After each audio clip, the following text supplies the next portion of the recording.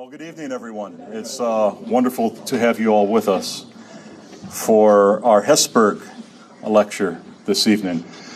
I'm Father Charlie Gordon, and along with Professor Karen Eifler, I direct the Garaventa Center for Catholic Intellectual Life and American Culture here at the University of Portland. I'd just like to make a couple of announcements before we get started. First of all, we're honored to have with us this evening Dr. Tom Green, the Provost of the University of Portland. So let's welcome him to our gathering.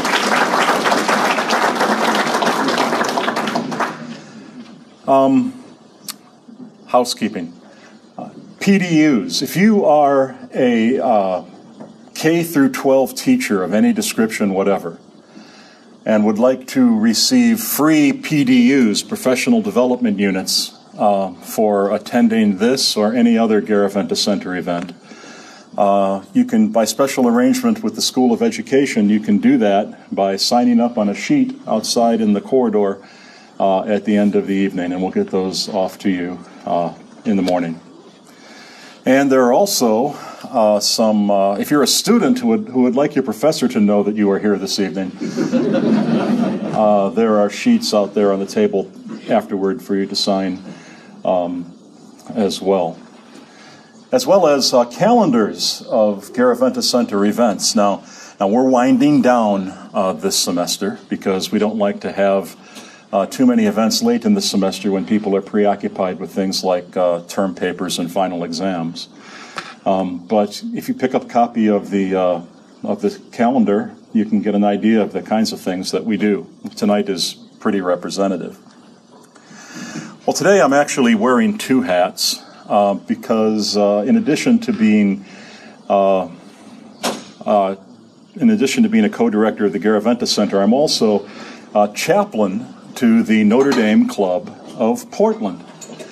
And the Notre Dame Club of Portland are the co-sponsors of our event this evening. And of course, the University of Portland and the University of Notre Dame are both Holy Cross universities, founded by my religious order, the Congregation of Holy Cross. So it's wonderful to have so many members of our extended family here with us for this talk this evening.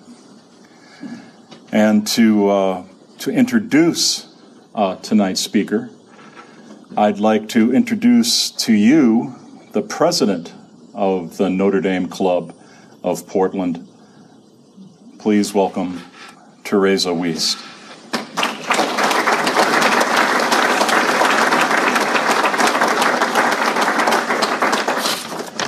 Hi, everyone. Thanks for coming. Welcome to everyone. It's great to see such a huge crowd. I have the honor tonight of introducing Professor Gabriel Reynolds, who is our speaker. He is a professor of Islamic Studies and Theology at Notre Dame, whose research is focused above all on the Quran and Muslim-Christian relations. His dissertation on the remarkable Islamic history of Christianity of Abd al-Jabbar won the Field Prize at Yale. At Notre Dame, Reynolds has organized two international conferences on the Quran, and he currently serves as the chair of the executive board of the International Quranic Studies Association. Professor Reynolds is the author of the Quran and its biblical subtext. He has also published The Emergence of Islam, an Introduction to the Quran, The Life of the Prophet Muhammad, or the Classical Period of Islam. Currently, he is working on the Quran and the Bible, a biblically minded commentary on the Quran, which will be released this spring. At Notre Dame, Professor Reynolds teaches classes including Foundations of Theology, Islam and Christian Theology, the Quran and its relation to the Bible, the Holy Land, and Islamic origins. For the year 2016 and 17, Professor Reynolds was a fellow at the Institute of Advanced Studies in Nantes, France. Outside of Notre Dame, Professor Reynolds has conducted research and delivered lectures in cities throughout the Middle East, including Cairo, Jerusalem, Beirut, Damascus, Ankara, and Tehran. In his spare time, he follows Notre Dame football, plays soccer, watches science fiction movies, and spends time with his wife and their 4 kids. Tonight, Professor Reynolds will talk to us about Islam, the Catholic Church, and the future of the world. Please help me give him a warm Portland welcome.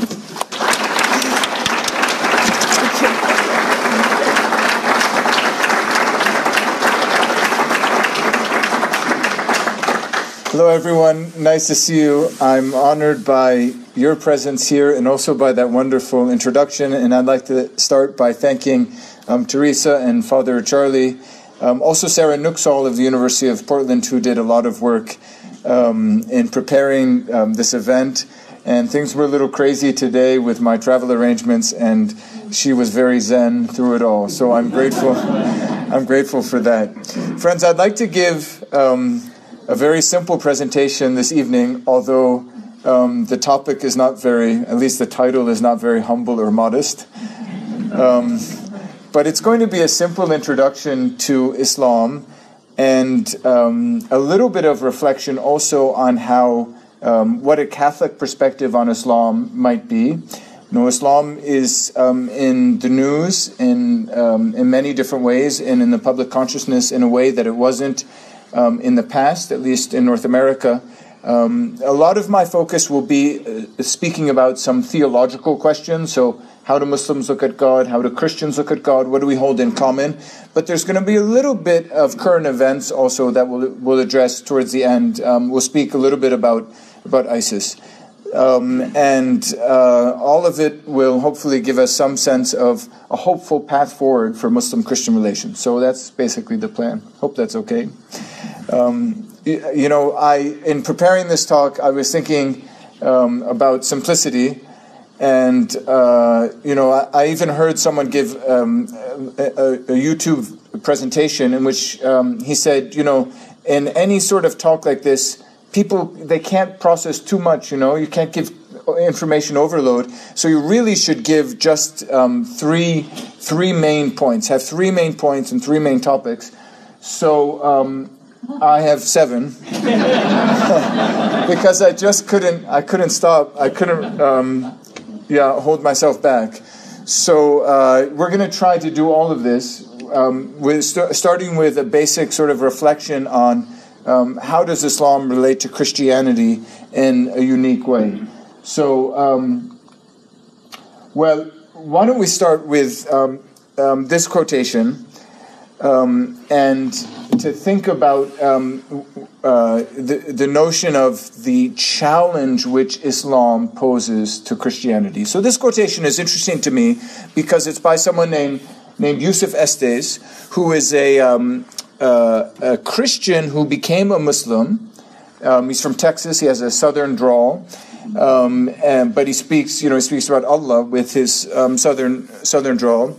And it's an interesting quotation because he simply says, "Well, you know, let's address Jesus from a Muslim perspective and a Christian perspective, and see which perspective makes more sense." Now, the fact that he would do this, you know, the fact that he would say, let's sit down and think about Jesus together and compare whether the Christian perspective or the Muslim perspective is more coherent, that fact itself is interesting, right? Because when you think about it, most religions, I mean, if we start thinking about other religions, if we think about, say, I don't know, South Asian religions, like at least religions which began there, like Hinduism or Buddhism, you know, they don't have much to say about Jesus. You know, there's some Hindu movements that have a place for Jesus or see a role for Jesus as a guru or a teacher, but you could sort of be a Hindu and deal with Jesus or not. You could sort of take it or leave it, and it's all sort of fine, and everything is okay. Maybe it's similar with Buddhism. You know, Judaism is another case, right? Because part of being a Jew is the question of who is the Messiah, and, you know, Jews generally, although there's some movements that are a little different, but generally say Messiah hasn't come yet, so Jesus is not the Messiah.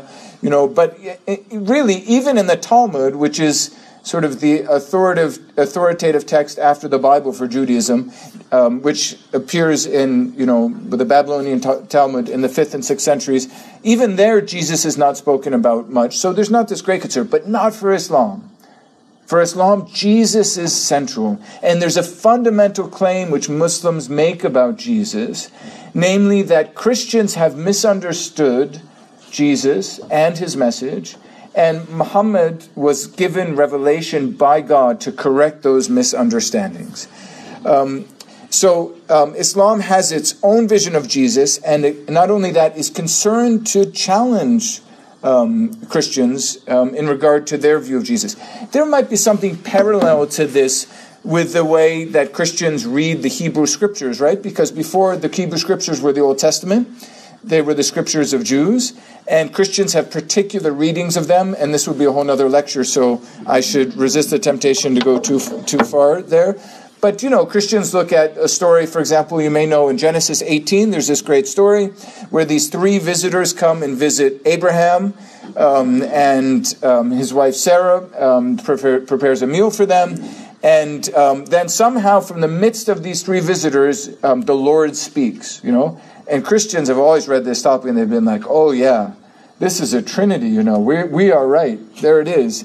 And so it's a Christian reading of a Jewish scripture. So that's sort of a challenge. But Islam does something similar with Christianity. Now, before we go too far, we should just do some basic things about Islam, some basic dates. So Islam appears in the 7th century. Muhammad is born in 570 AD, according to tradition. And I don't know how clear it is, but he's born in the city of Mecca, which is in a region called the Hijaz in western Arabia.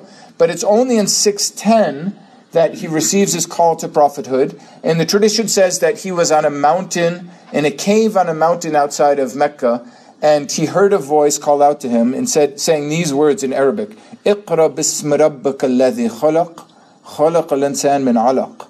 Read in the name of your Lord who created the humans from maybe something, that word is difficult, but sticky clay. It could be a reference to the creation of Adam. So he heard those words, and that was the beginning of divine revelation, and that revelation would continue to come piecemeal in individual sort of blocks of oral revelation between 610 and 632. But along the way, another important date is 622, because that's the date of the migration when he went from Mecca to Medina. It wasn't called Medina. The name Medina is actually named after Muhammad. It's short for city of the Prophet. And then he returns in 630 to Mecca and conquers the city. It's sort of a triumphant return to his native city. And then he dies 2 years later in 632. So this gives us some basic chronology. Islam comes about 6 centuries after the death of Christ, and is shaped by the career of a man named Muhammad in these two cities in Western Arabia. Now, I have this other way of introducing the relationship between Islam and Christianity. So instead of just thinking about a quotation from a Christian who became a Muslim, we could look at this scene here, so sort of visually think of Islam and Christianity. And, you'll recognize this scene, first of all, as the second most important Golden Dome. So I think that's probably blasphemous. So it's hope this talk is not being recorded, but maybe it is. So apologies in case it is. So now, and I do like to say, just for the record, that this is, of course, the Dome of the Rock in Jerusalem. But up until the 1950s, and I don't have an old picture here, but up until the 1950s, it was a plain copper greenish roof there on the dome. And it was then that Jordan took over East Jerusalem, the country of Jordan took over East Jerusalem, and King Abdullah, not the current one, but his grandfather, made the decision to put gold plating on the roof.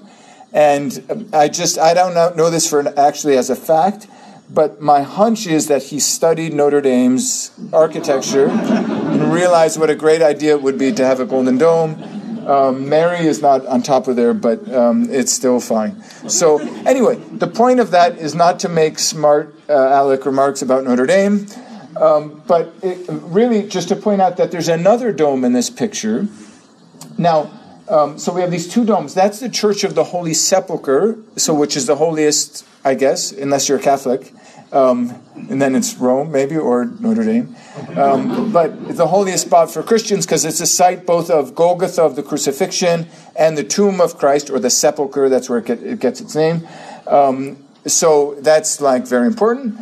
And but the interesting thing about this image is that first of all, the Dome of the Rock sits on what Jews identify as the Temple Mount, the site of Solomon's temple, and then later also the Second Temple. And just below, you can't really see it, but just sort of down here is the western wall. So it's sort of on top of this holy Jewish site.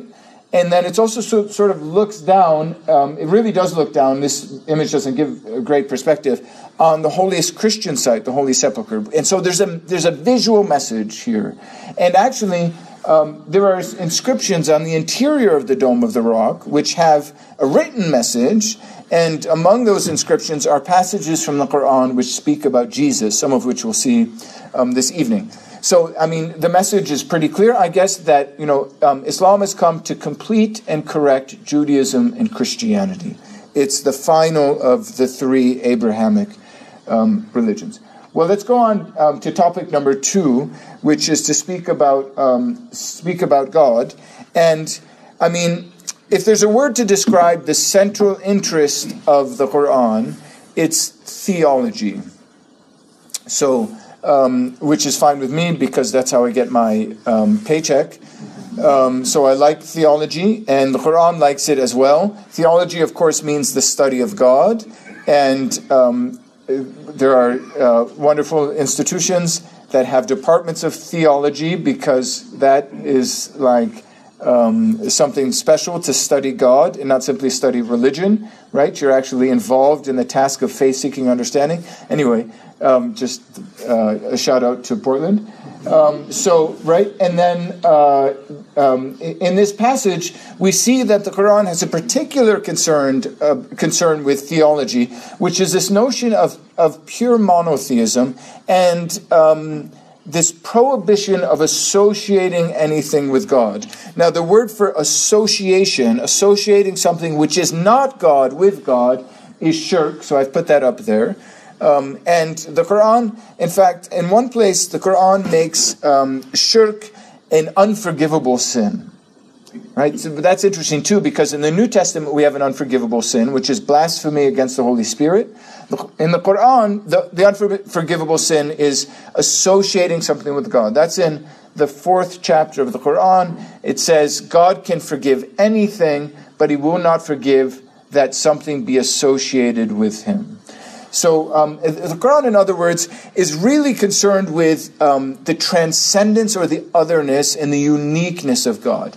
Now, one way to think about this, but you need some theology, I guess, for it to make sense, is a continuation of an ancient current of theological thinking within the early Christian centuries. There were these heresies that popped up, which were all sort of inspired by the main concern of elevating God above worldly or mundane things. Arius was really concerned with this notion that God could become incarnate. He didn't really like that because God should be above that sort of thing. So he said the Logos, or the Son of God, was created. Nestorius was pretty worried about these things, and so he said we have to divide the human things and the divine things in Christ. So we can't call Mary Mother of God because God cannot be born. So we have these sort of like heresies which insist on God's otherness, and I don't mean to call Islam a heresy, but I think it emerges from the same theological instinct, at least. This notion of elevating God, God's transcendence. Now, some Muslims have been so, there's the quotation from of the unforgivable sin, have been so concerned about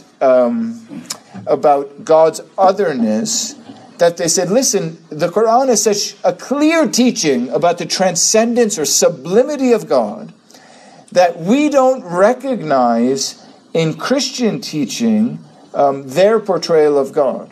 And this also has to do with the Trinity and the divinity of Christ, and we'll get there as well in just a moment. But just in terms of God, now this image is up there because in Malaysia, beginning in 2007, a law was passed which banned Christian publications from referring to God as Allah.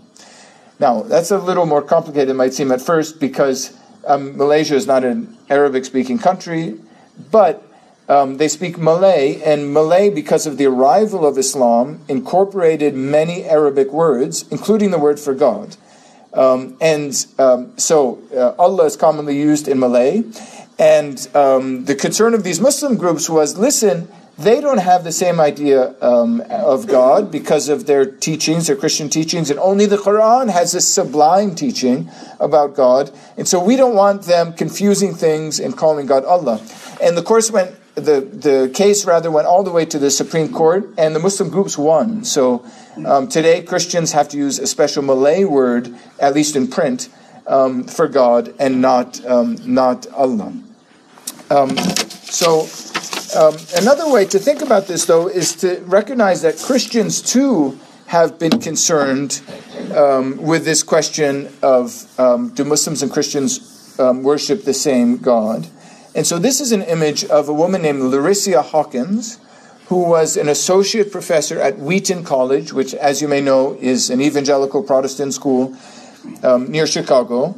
And in December 2015, during the season of Advent, she posted this image of herself in a Muslim headscarf, and she posted on Facebook, be careful with social media, I stand in religious solidarity with the Muslims because they, like me, Christian, are people of the book, and as Pope Francis stated last week, we worship the same God. Now, this got her, Professor Hawkins, in hot water at Wheaton, not because she quoted Pope Francis, but because of, and also not because she wore the headscarf. The Wheaton was clear that wasn't a problem, but this declaration that Muslims and Christians worship the same God.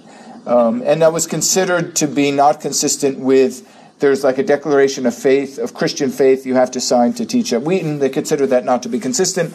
And it's a long story, again, a little bit like the Malaysia story, but eventually the two parted ways, and she went off and teaches elsewhere now. So some Christians too would say, Allah, the God of Islam, is a creation of Muhammad's mind and is not the same God as the God of the Bible.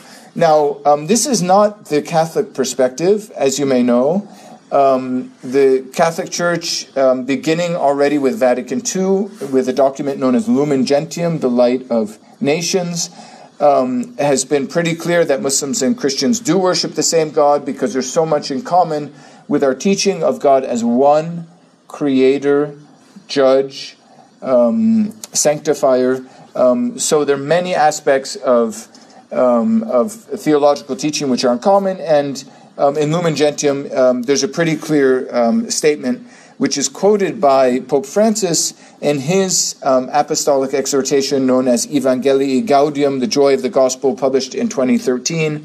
And there's even a more explicit statement. It's not like an apostolic exhortation or anything, but Saint Pope John Paul II, that gets long now, and then people want to add the great too, because then it gets really long. But in 1985, he was in Morocco in a football stadium with 80,000 young Moroccans, Muslims, and he there famously declared, "We believe in the same God." So that's pretty clear Catholic teaching in that respect. Well, but Islam is not only about God. This is pretty important to point out.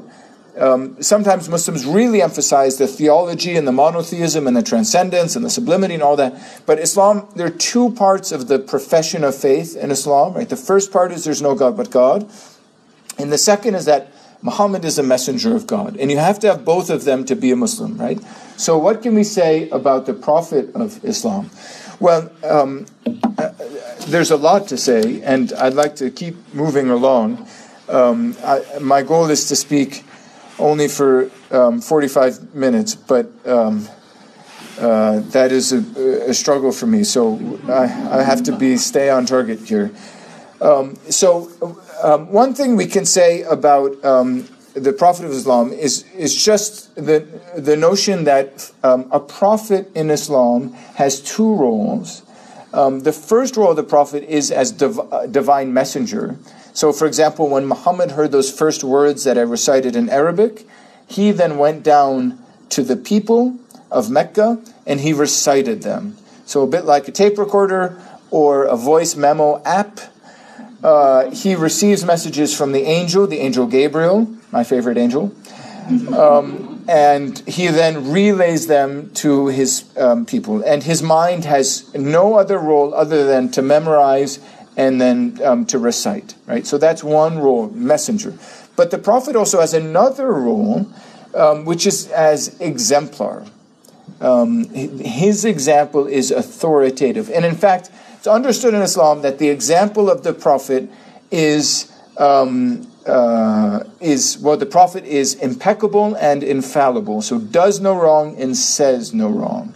So, and this is a grace which God gives prophets. There's a technical word in Arabic for this, which redounds to the perfect conduct and the perfect declarations of a prophet. So we have this quotation here, which says, "Whoever follows Muhammad achieves felicity and blessings. If a generation is devoid of his message, degeneration automatically sets in, as prevalent in most societies today." So, this means, in a sense, that the answer to a society's woes is the imitation of Muhammad. You might remember there was a time where Christians, you still see it sometimes, but there was a time where there was this sort of slogan or acronym that was really popular, especially among young Christians, which was WWJD. Does anyone remember WWJD? Which was, what did it stand for? Exactly. What would Jesus do? Yeah. So now, when Christians say, "What would Jesus do?" they usually mean, like, how would Jesus act? Would Jesus forgive this person that just cut me off on the street? Would Jesus do that? And so yes, so I won't get angry or say anything inappropriate. But usually Christians don't, when they say, "What would Jesus do?" they usually don't mean like, "Oh, what would Jesus have for breakfast?" Right? Like that's usually, would he have the Wheaties or the Raisin Bran? Usually that's not it. Or what would Jesus wear? Now, Islam is pretty diverse, so I don't want to simplify things, but nevertheless, to simplify things, Muslims do have a regard for every aspect of Muhammad's conduct. So in a body of traditions known as a hadith, we read about the statements of Muhammad, but also his actions. And many Muslims seek to imitate his actions as much as possible.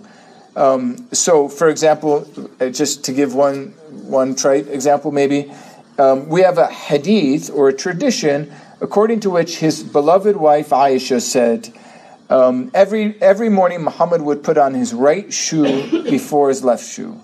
And some Muslims would say, that's not just interesting, that's authoritative. So I should put my right shoe on before my left shoe. Other things like Muhammad liked perfume, he did not like garlic.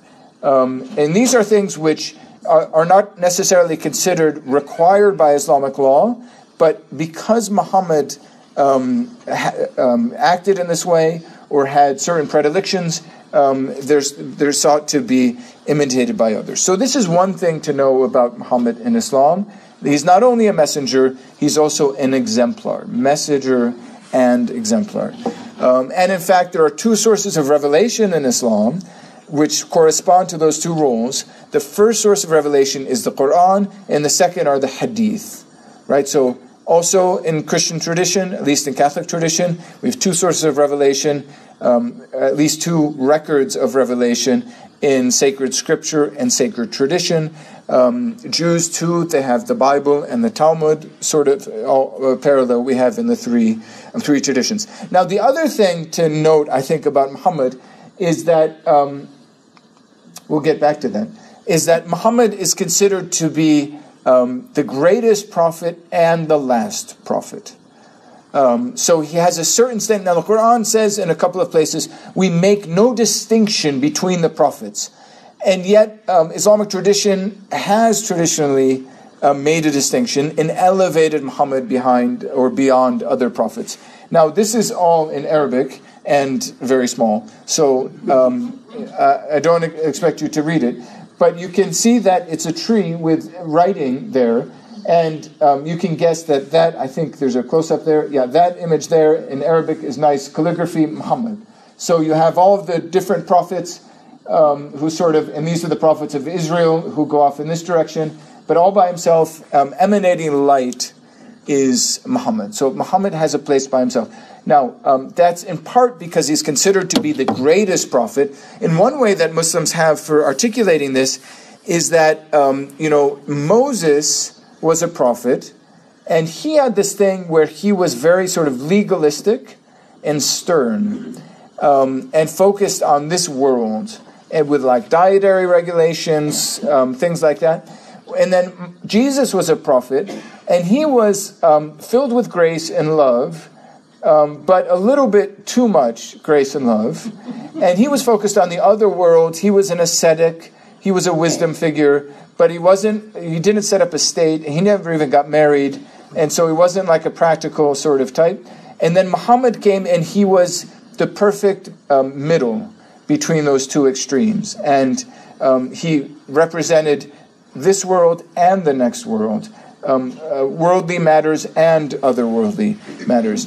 Now, another way that to express the place of Muhammad and Islamic thinking is a story that he had a night journey, a journey by night, in which he traveled from his native city of Mecca on a miraculous beast, which you see there, who even gets a name in Islamic tradition. His name is Buraq. And he traveled to the city of Jerusalem, and then from the city of Jerusalem he ascended into heaven. And Muslims have different interpretations of this event, but when he went into heaven, he met different figures. In the first level of heaven, he met Adam. On the second level, Jesus and John. So Jesus was pretty far down. It's interesting. And then Joseph on the third level. And he goes up and up. And then finally, on the seventh level, he met Abraham. And the story goes, we could speak about this more maybe during the question and answer. But the story goes that when he saw Abraham and he came back and met his companions, he said, "There I saw Abraham, and never have I seen a man who looks so much like myself." So that Abrahamic image is very important. But after seeing Abraham, according to certain traditions, he proceeded to the very throne of God. He was the only prophet allowed to enter into the divine presence. So he's the last prophet, and he's the greatest prophet. Well, but Jesus is also a prophet. In fact, Islamic tradition says he's the prophet immediately before Muhammad.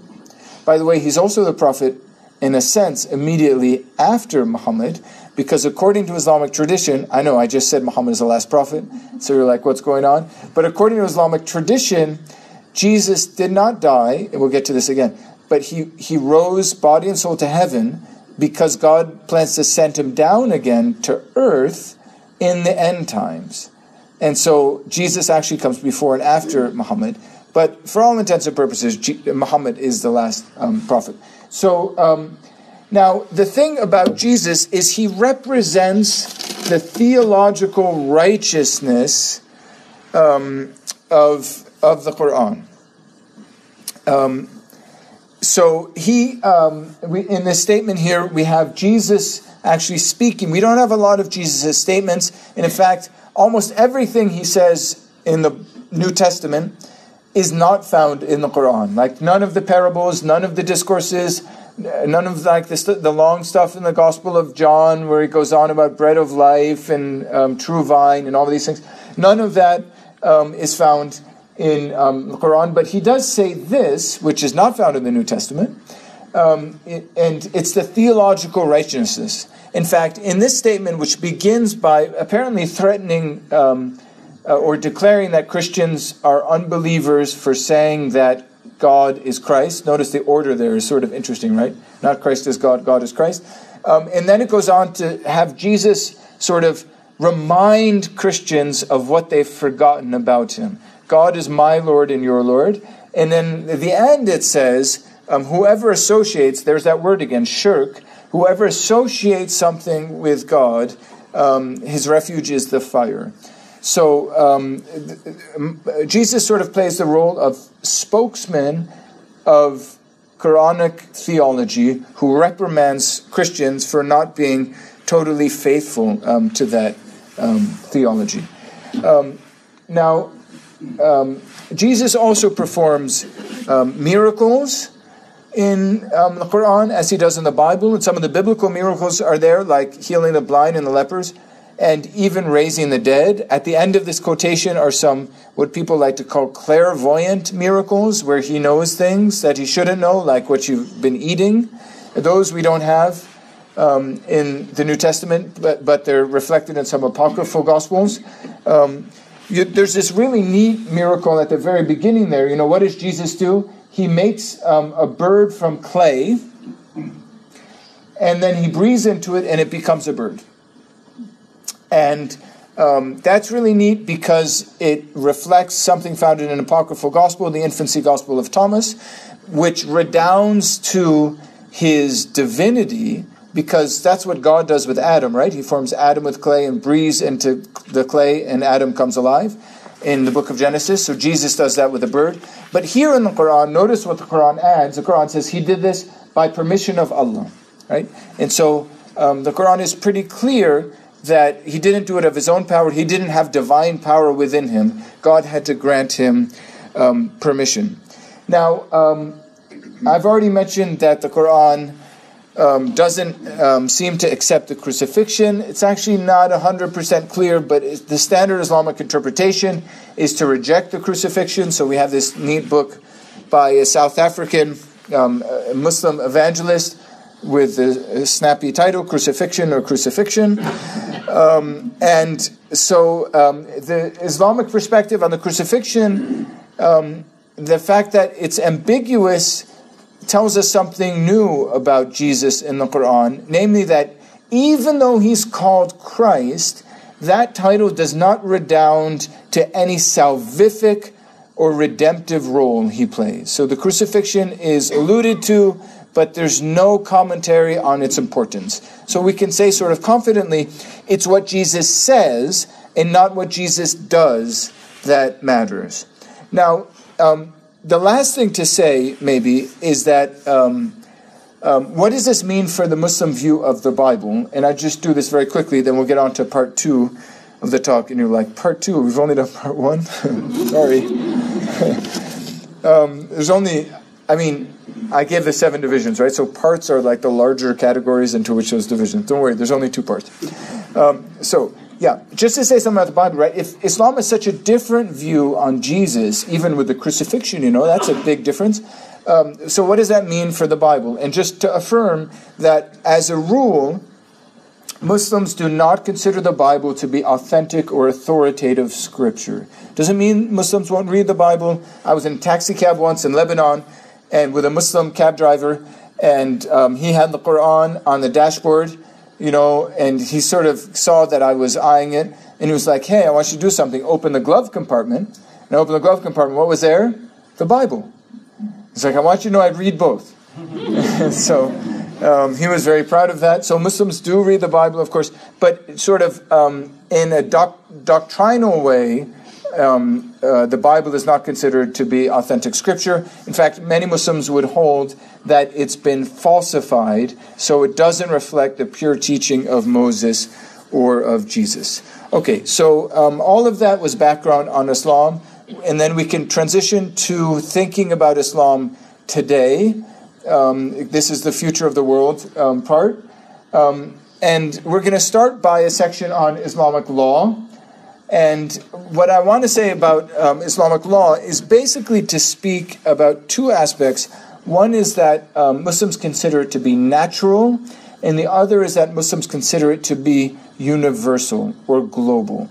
And this quotation reflects that second aspect, right? Because here we have a famous radical Muslim who was executed by Abdel Nasser in Egypt, was a member of the Muslim Brotherhood, Sayyid Qutb, also a major intellectual. He writes, the Islamic society is that which follows Islam in belief in ways of worship. So a Christian thinking about Christianity would say, yep, that's basically right, and that's basically it. But the Muslim doesn't stop there. The Muslim says, in law and organization, in morals and in manners, right? So Islam covers all things. My Quran teacher in Beirut used to say, here's the thing about the difference between Islam and Christianity. In Christianity, you have like an hour once a week. Like Christianity is nice. It teaches you to love people and God is love and blah, blah, blah. Like you have all that stuff. But you basically have an hour a week that you give to God. And we Muslims give 24 hours of every day to God. Everything we think about is informed by our notion of what has been permitted or forbidden by God. What is halal or haram, to use the Arabic terms. So not only spiritual things in prayer, but every aspect of life is shaped by Islamic law. And so this leads to this slogan that you find. This is actually the slogan of the Muslim Brotherhood, to which Sayyid Qutb belonged, which is Islam is the solution. Islam huwa al-hal in Arabic. Yeah. So Islam covers every aspect of life. But then, as we said, there's this other aspect of Islamic law, which is this belief of Muslims that the Islamic law is natural. And what is meant by natural is explained maybe by this tradition that Muslims tell, according to which every child is born a Muslim. This is Prophet Muhammad, is actually a hadith. Prophet Muhammad is said to have declared, every child is born a Muslim. It's his parents who turn him into a Jew or a Christian or a Zoroastrian. So Islam, by this way of thinking, is the religion into which you're born. And there's this notion that people should just naturally, there's even a word which is called fitra, which is your natural instinct to be Muslim. And so it's only when people are in line with that natural instinct that they can find well-being and flourishing. It's only when societies are in line with Islamic law that they too can flourish. And this is, by the way, what's meant by the word Sharia. You may know, heard this word before, Sharia. So some people say Islamic law. Yeah, it is Islamic law, but it's also universal. So it's more than just what we think of law. Because usually law can have a law book, you put it on your shelf, and stuff. So, but Islamic law, the notion of Sharia is the universal divine will. So Sharia cannot be contained in a book. It's the totality of God's will for humanity, past, present, and future. And humans, through jurisprudence, seek to understand that will. Does that make sense? So Sharia is this sort of ideal theoretical notion of everything that God wills for humanity, right? And the universality is key. Now, for some Muslims, and again, we don't want to be simplistic or exaggerate, there are a variety of Muslims, but for some Muslims, if God has a will for everything, well, that means we should organize our societies based on Islamic law. Why have humans make things up as they go along when God has a will for everything? And I think the reasoning is actually sort of coherent, the way it plays out in real life. In places like, one example I'll give, or two, Iran and Pakistan is another story. But the reasoning, you could sort of follow it, right? And so I just wanted to give these two examples. I know they're too small, so I'll just read them. But these are from two different countries, one Shiite, Iran, and one Sunni, Pakistan. And it's basically the opening sections of their constitutions. And they're just interesting because they both have the word sovereignty there. Right, so the Iranian constitution speaks of that the state should be based on the exclusive sovereignty of God. And so too the preamble of the Pakistani constitution, whereas sovereignty over the entire universe belongs to Almighty God alone. So there's this notion that God should rule. Now, what does this mean then for non-Muslims, for Christians in an Islamic State? That's a whole other lecture as well. But it's a problem, right? It's a problem because the idea is that the whole society should be submissive to God and His law. So what do you do when you have people like Christians who don't even recognize the law?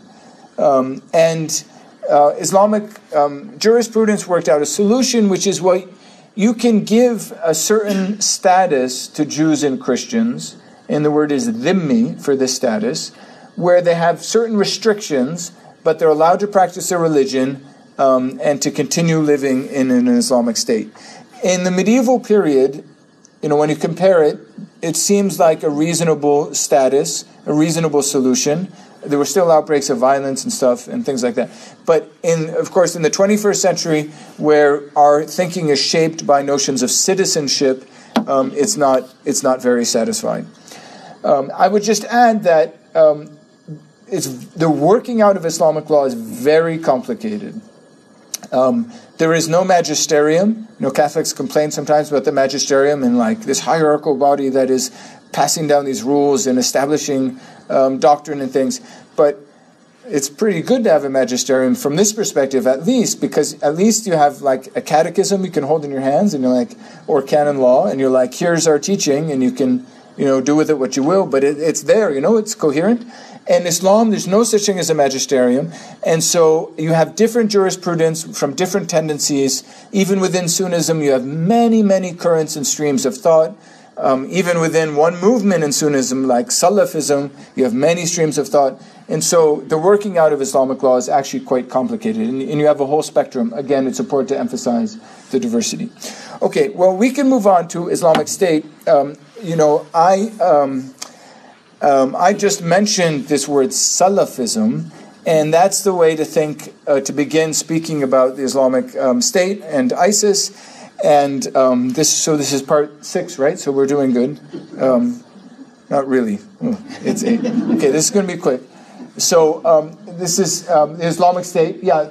So Salafism is a movement within Sunnism, which is shaped by a fundamental idea that the first 3 generations of Muslims, this is based on a hadith, it doesn't come from nowhere, it's not a random choice.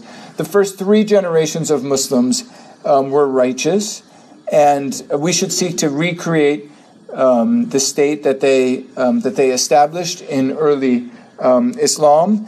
Now, Salafis are of all types. There are Salafis in the United States who participate in the democratic process and are good citizens, and so those would be quietist Salafis.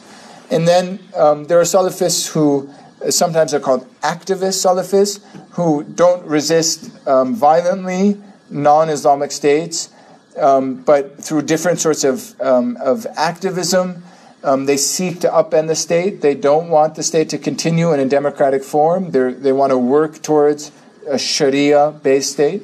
And then you have a third movement within Salafism, which is sometimes called rejectionist, or even better, Salafi jihadi, who believe in the violent establishment of the Islamic order, and which condone, with certain principles, and this can get really complicated, even violence against civilians, and in a special way, violence against Christians whom they consider to be guilty of a larger war against Islam by association with the West.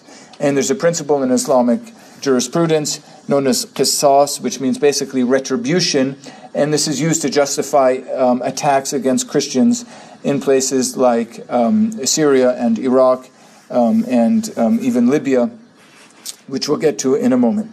So that's the basic step to understanding ISIS. They work, again, from this idea which we've already been introduced to, which is, should you rule by the law of Allah or the laws of men? And they take it to an extreme, rejecting democracy. And of course, they established a caliphate, which is now in pieces in 2014, in the summer of 2014, and invited all Muslims in the entire world to emigrate and join their movement. So we can now speak of different paths of Islam and Islamic thinking. There are many Muslims committed to coexistence, and I've just chosen one figure who's active in dialogue, so just an image of the Turkish journalist and columnist for the New York Times, Mustafa Akyol, who's written a book, Islam Without Extremes. So there are many Muslim figures, and I would say the majority of Muslims, who understand, are eager simply for coexistence and focus on the spiritual aspects of Islam. But then you have this other instinct in the heart of Islam, which is this instinct to see Islam triumph. And this shouldn't seem strange to us either, because there are plenty of Christians who are eager to have Christianity triumph.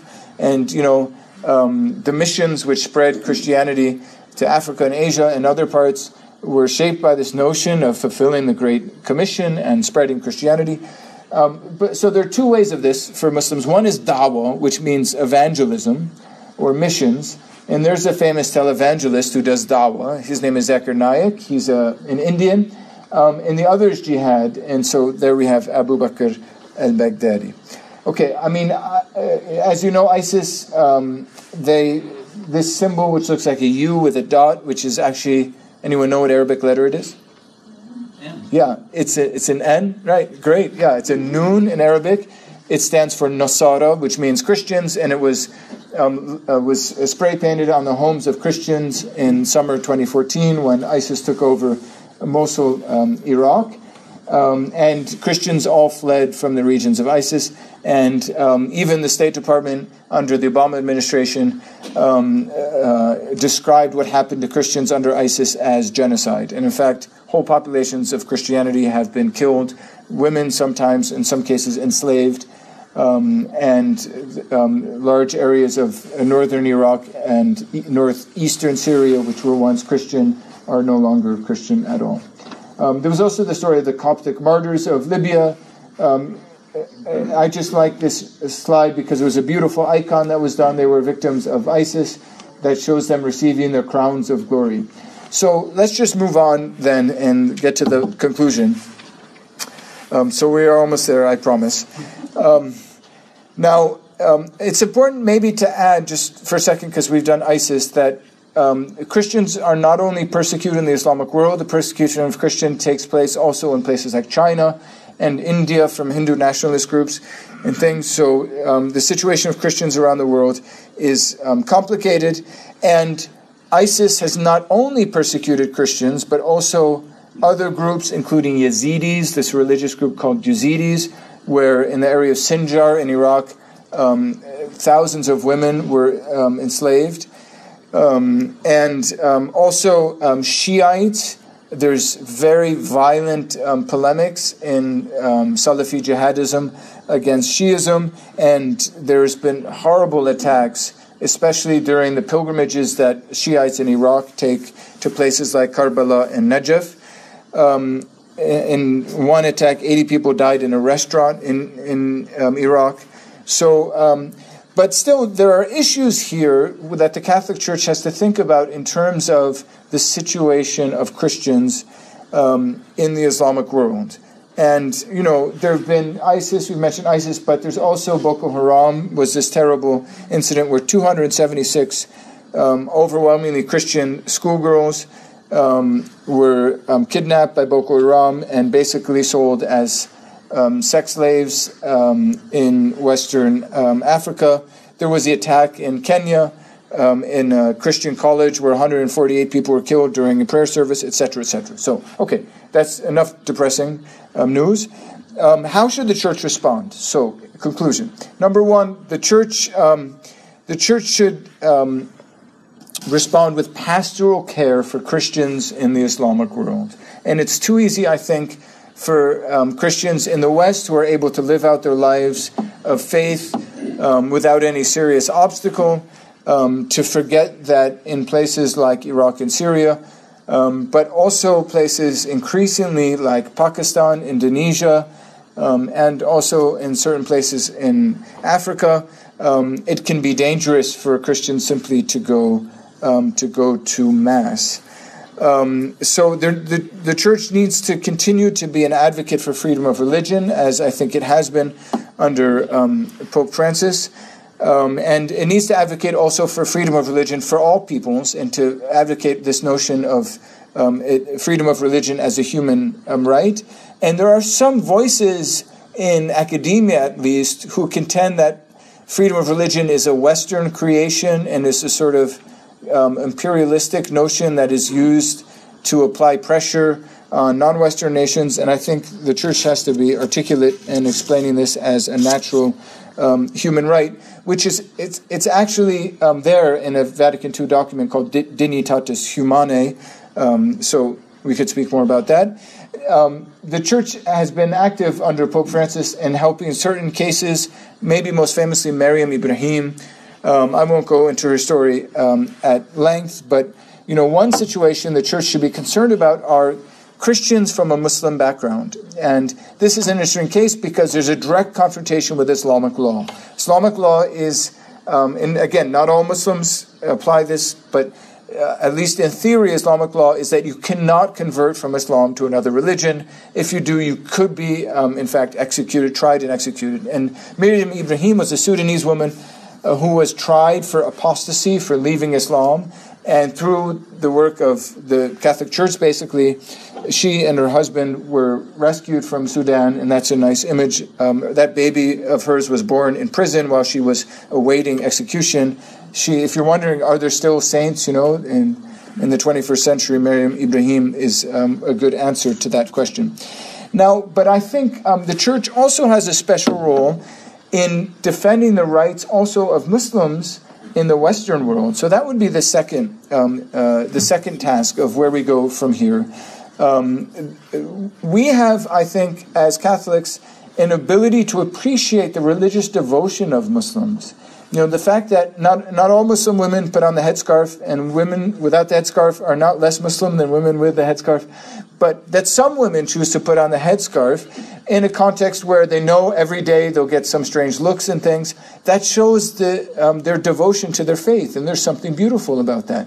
The Muslim fast during Ramadan, we've almost made it to the end of Lent,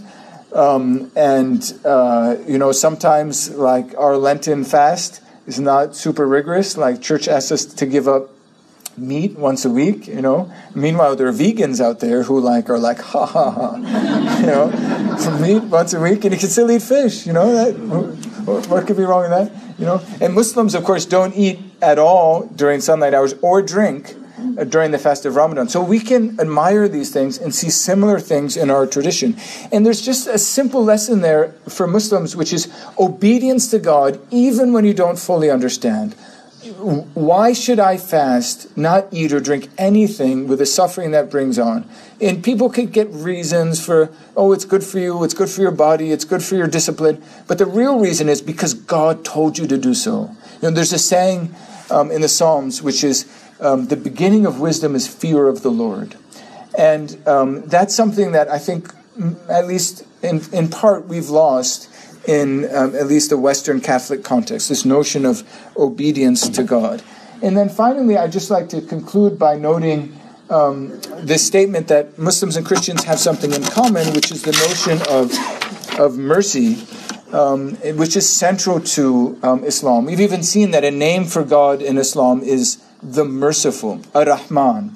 And so in the papal bull, which established the year of mercy, Misericordiae Vultus, Pope Francis actually went out of his way to comment about Islam, that among the privileged names that Islam attributes to the Creator are merciful and kind. So we don't only have a God in common, we have a merciful God in common. Thank you.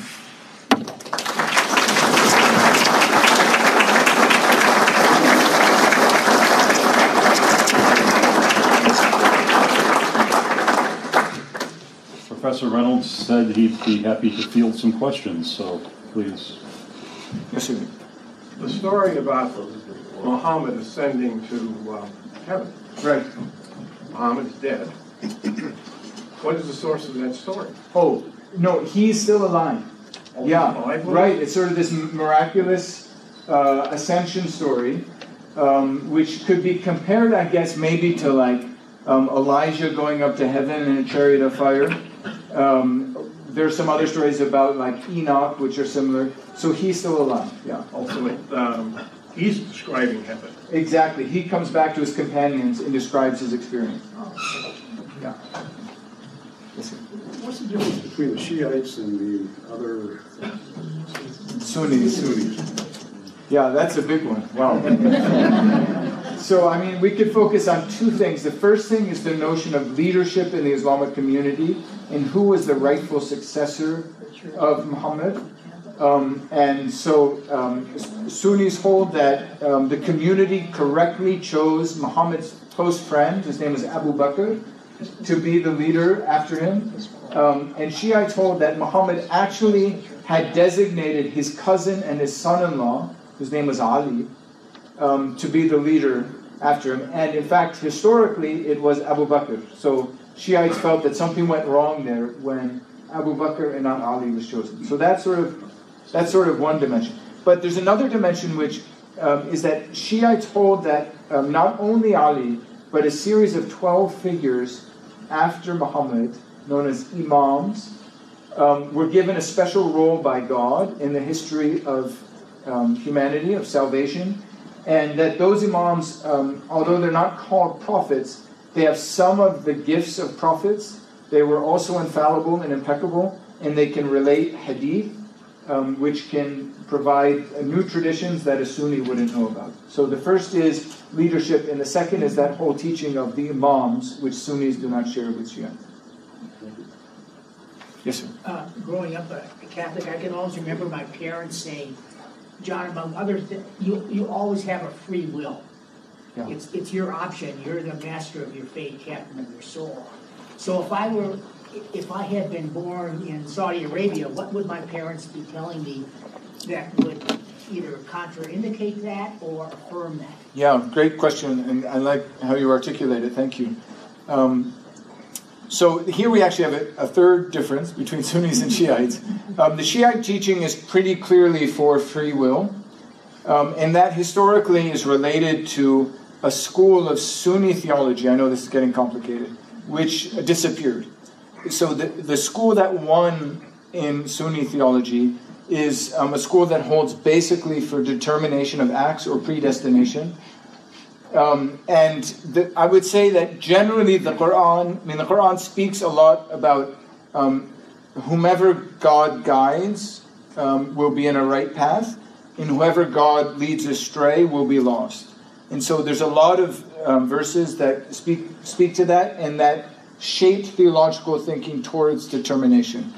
Now, they recognize the problem with that view in terms of Muslim theologians, in terms of, well, what does that make divine judgment about? Because if God has compelled you to do something, how can he condemn you for that? And so they would say there's actually a way in which humans participate in that act of determination, that you sort of, by acting out what's been determined for you, you own those acts and you can be judged for them. And they would say if you don't fully understand it, it's because it sort of surpasses rational capacity. Yeah. So basically, Sunnis are determinists and Shiites believe in free will. Yeah. Centuries ago, they were referred to Mohammedans instead of Muslims. Is that a self-reference and a self-change, or is that from the outside? Exactly. It was from the outside. So that was a classification by Western scholars or Orientalists who, were just following the way that religions tend to be described by their leader. I mean, at least in the cases of Buddhism and Christianity. So they assign this notion of Mohammedans. And Muslims have, corrected them, saying, no, the Quran itself refers to us as Muslimun, which is just the Arabic form for Muslims, and so that's the proper designation for the religion. Yes? I was going to say first, I just wanted to say, my son was one of your students a couple of years ago, and he speaks really highly of you. Pretty much nobody else in Notre Dame. Yeah. I don't know what you said, but you got him interested. I have sort of two related questions. One is there any, you sort of touched on this, but is there any specific justification in the Quran for violent jihad? And then, secondly, you talked about contemporary Muslim sort of, you're talking about coexistence, but are there any that are specifically, denouncing the violent jihad publicly? Great, yeah, very important question. So there is jihad in the Quran. Jihad is often spoken about being performed in the path of God.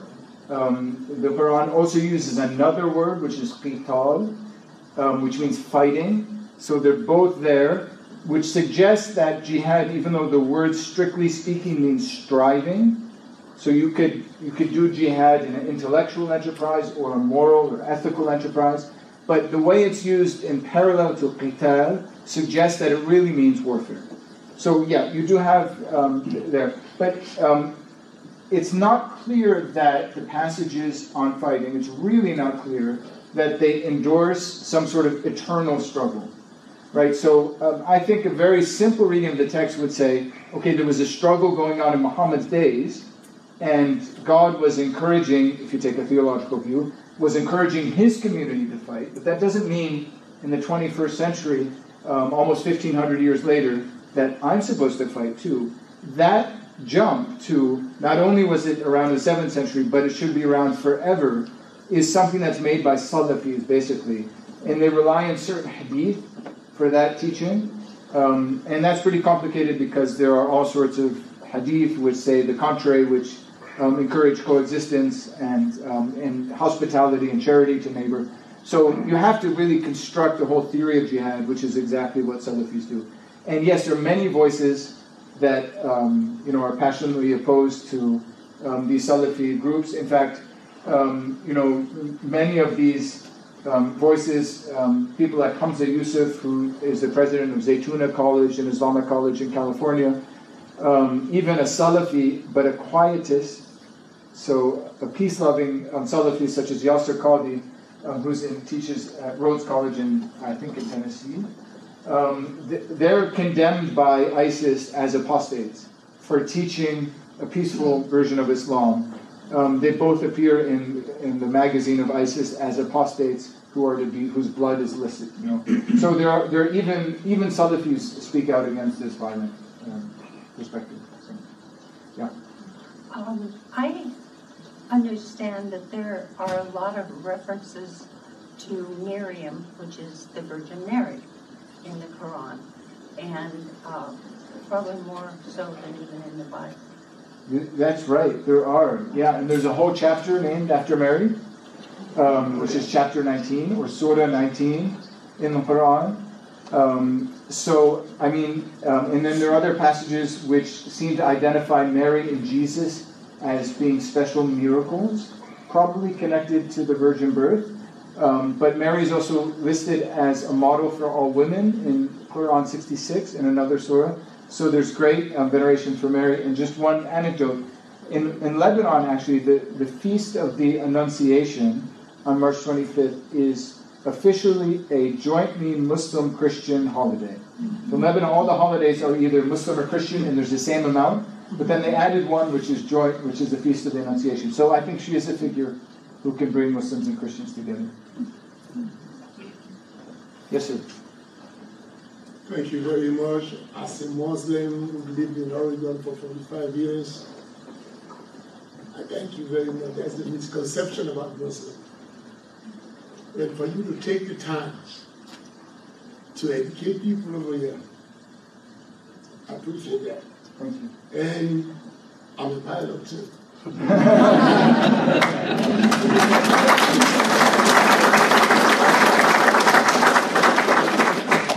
I graduated in 1980. Thank you very much. And just like you said, coexistence. I was in West Africa about 3 months ago. There was a Nigerian pastor, and he was saying a lot of stuff about Muslims. They wanted to go kill him. But guess what happened? Like you said, coexistence. Most of the younger generation went to Christian schools. They have friends. Those were the people that stood up. Said, look, this guy doesn't speak for all the Christians. So, if I want to say something to anybody, if you have somebody saying something about Christians or this, it's just only one person. There are billions of Muslims, who believe, like you said, in Jesus Christ. Like you talked about Mary, the Muslim, we call him Maryam. Thank you very much for coming over here, and may God bless you. Thank you. God bless you too. Perhaps one more question? Yes, ma'am. I still don't understand the Islamic view of the crucifixion. Do they actually believe that Christ was crucified? I've also heard that didn't happen, and that he arose before the actual crucifixion. So I'm confused. So the verse says, there's just one verse on the crucifixion, and it says in Arabic, قولهم قتلنا المسيح عيسى بن مريم رسول الله وما قتلوه وما صلبوه, which means, in their statement, we have killed Jesus, son of Mary, the messenger of God, but they didn't kill him and they didn't crucify him.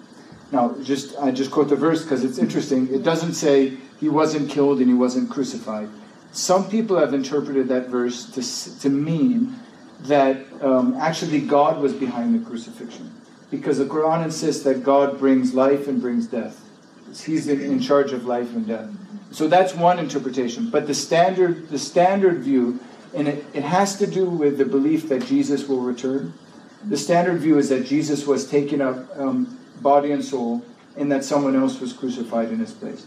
But it's one of those questions where Muslims would say it's not a central question for the faith. There are differences of opinion, and it's fine. There's a nice saying that Muslims have when they have these questions. They say, "And God knows best." Wallahu a'lam. So, thank you.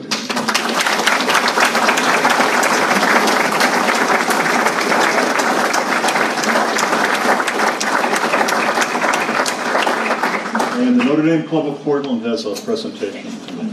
Thank you, Professor Reynolds. This is just a small token from Portland for you. Your short visit. This is fascinating, and I hope everyone enjoyed the lecture as much as I did, and we really enjoyed having you here. Thank you. We encourage you all to get involved with other events through the Notre Dame Club. We have a lot coming up, so just go to our website and check it out. And thank you to the Garaventa Center for hosting as well. Thanks, everyone, for coming.